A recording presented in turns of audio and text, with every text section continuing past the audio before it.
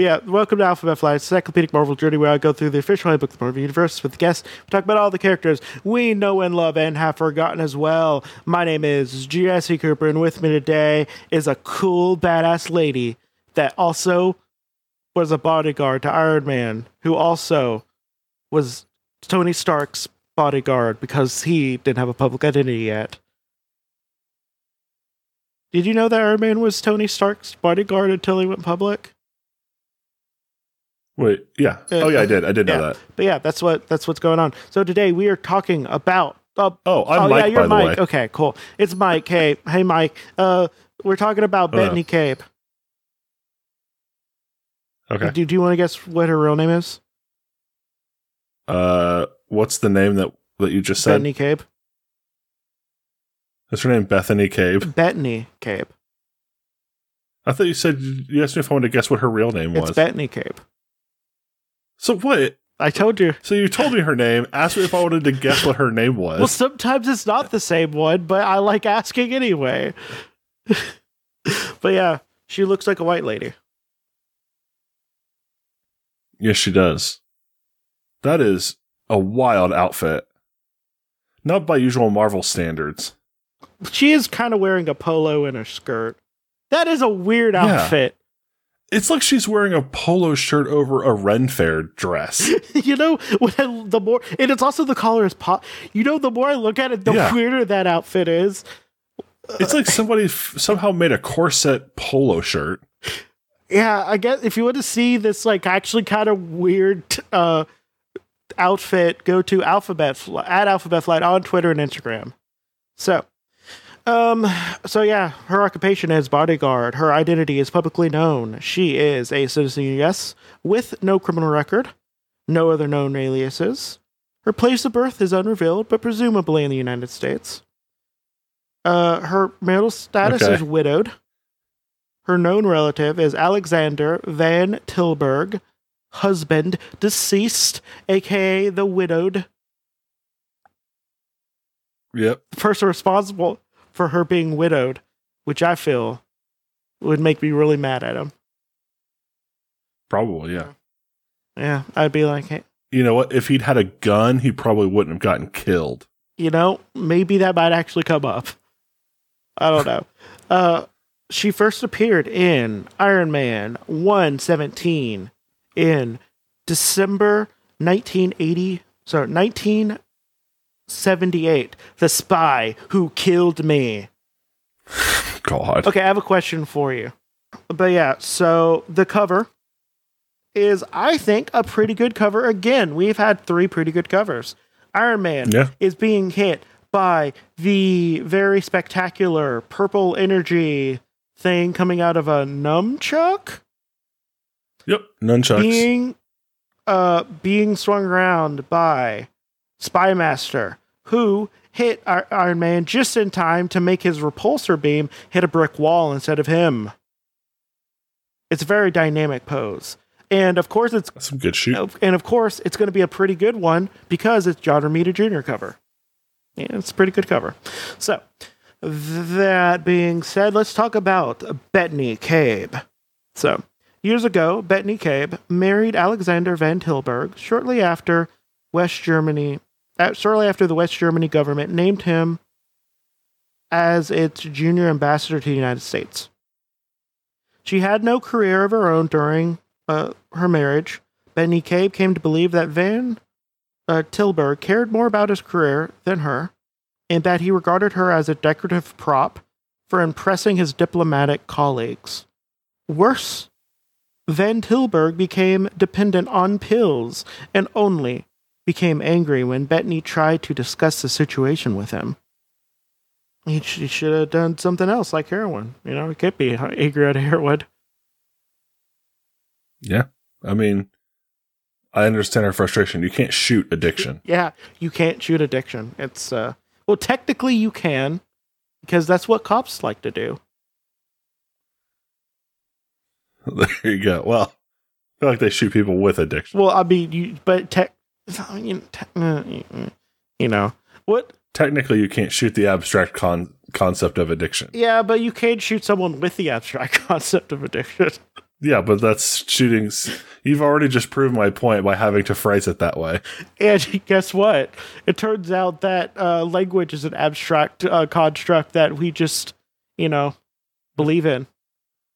All words are made up, but I'm still right. All words are made up and your words are wrong. It's just gibberish to me. I mean, I can't work like this. I'll be in my trailer. So, believing that he was destroying himself, Bettany left Van Tilburg a month later. Van Tilburg was reported to die in a car accident. Bettany came to feel guilty over his apparent death, thinking that it might have been due to his consumption of drugs, and that she might have been able to prevent his demise if only she remained with him. I feel like she might have been in an abusive relationship, because that's what an abused person would say. Like, if you can't help the person, you're not, like, you don't have to, like, it's not your job to. Which is a real good, important thing to learn. My bet is that she secretly shot him. When she learned of her husband's apparent death, Bettany Cabe vowed that she would never be dependent on anyone again, either emotionally, financially, or physically. She studied I'll only depend on my gun. She studied with various police officers and street fighters on the America's East Coast, and eventually became one of the world's most respected and highly paid bodyguards for diplomats, members of royalty, and socialites. She and her best friend, Ling McPherson, another bodyguard, had their own firm, Cabe and McPherson, security specialists. I wish she studied the blade. I mean, if she studied the blade, it would have been better. I mean, guns are cool, but swords, swords get the ladies. But yeah, she first met Antonio Stark, the millionaire. Wow, that's low. That's real low nowadays. Inventor who secretly was the original Iron Man at a reception at a Carnelian embassy in New York City. Cabe and Stark became romantically involved with each other. Hey, what about the whole thing about being emotionally dependent on someone? I feel like being romantic with someone makes you at least slightly dependent on them. She never loved him. Though. Okay. But then the physically, we all know he boned real good.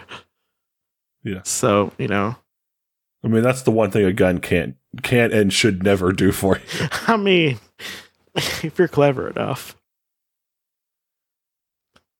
I also like to live dangerously.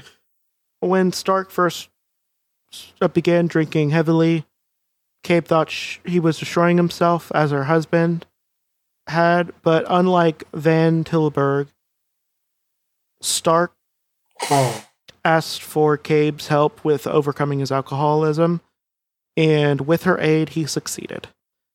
At first, Cabe resented Iron Man. With her Cabe aid? Yep, that's it. At first, Cabe resented Iron Man, thinking that he was not a good enough bodyguard for Stark.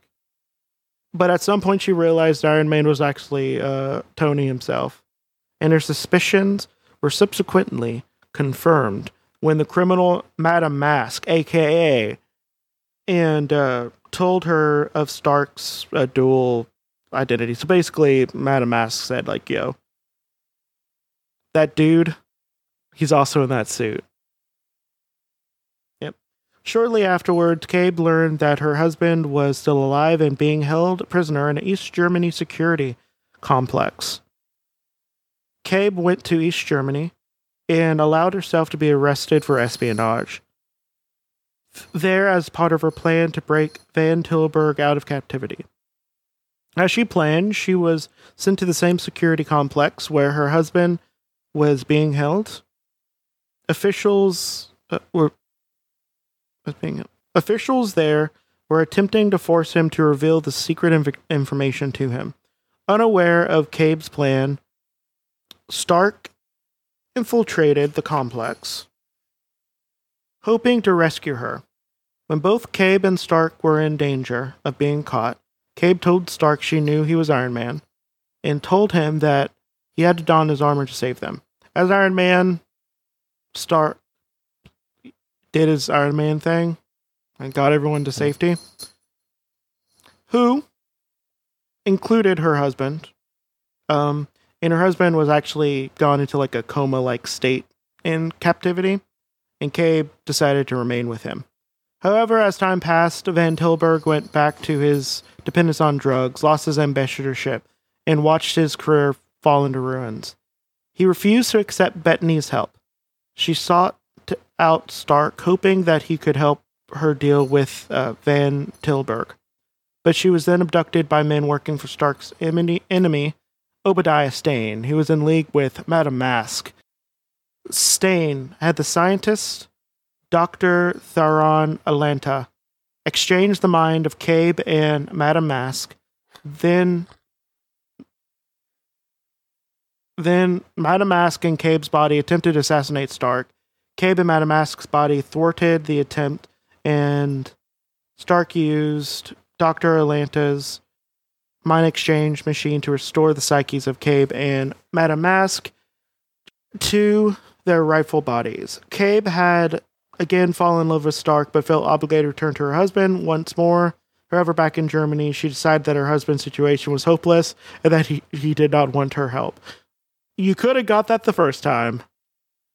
Yeah, good lord. She decided to divorce Van Tilburg. However, he was murdered by drug dealers who Cabe later had arrested by police.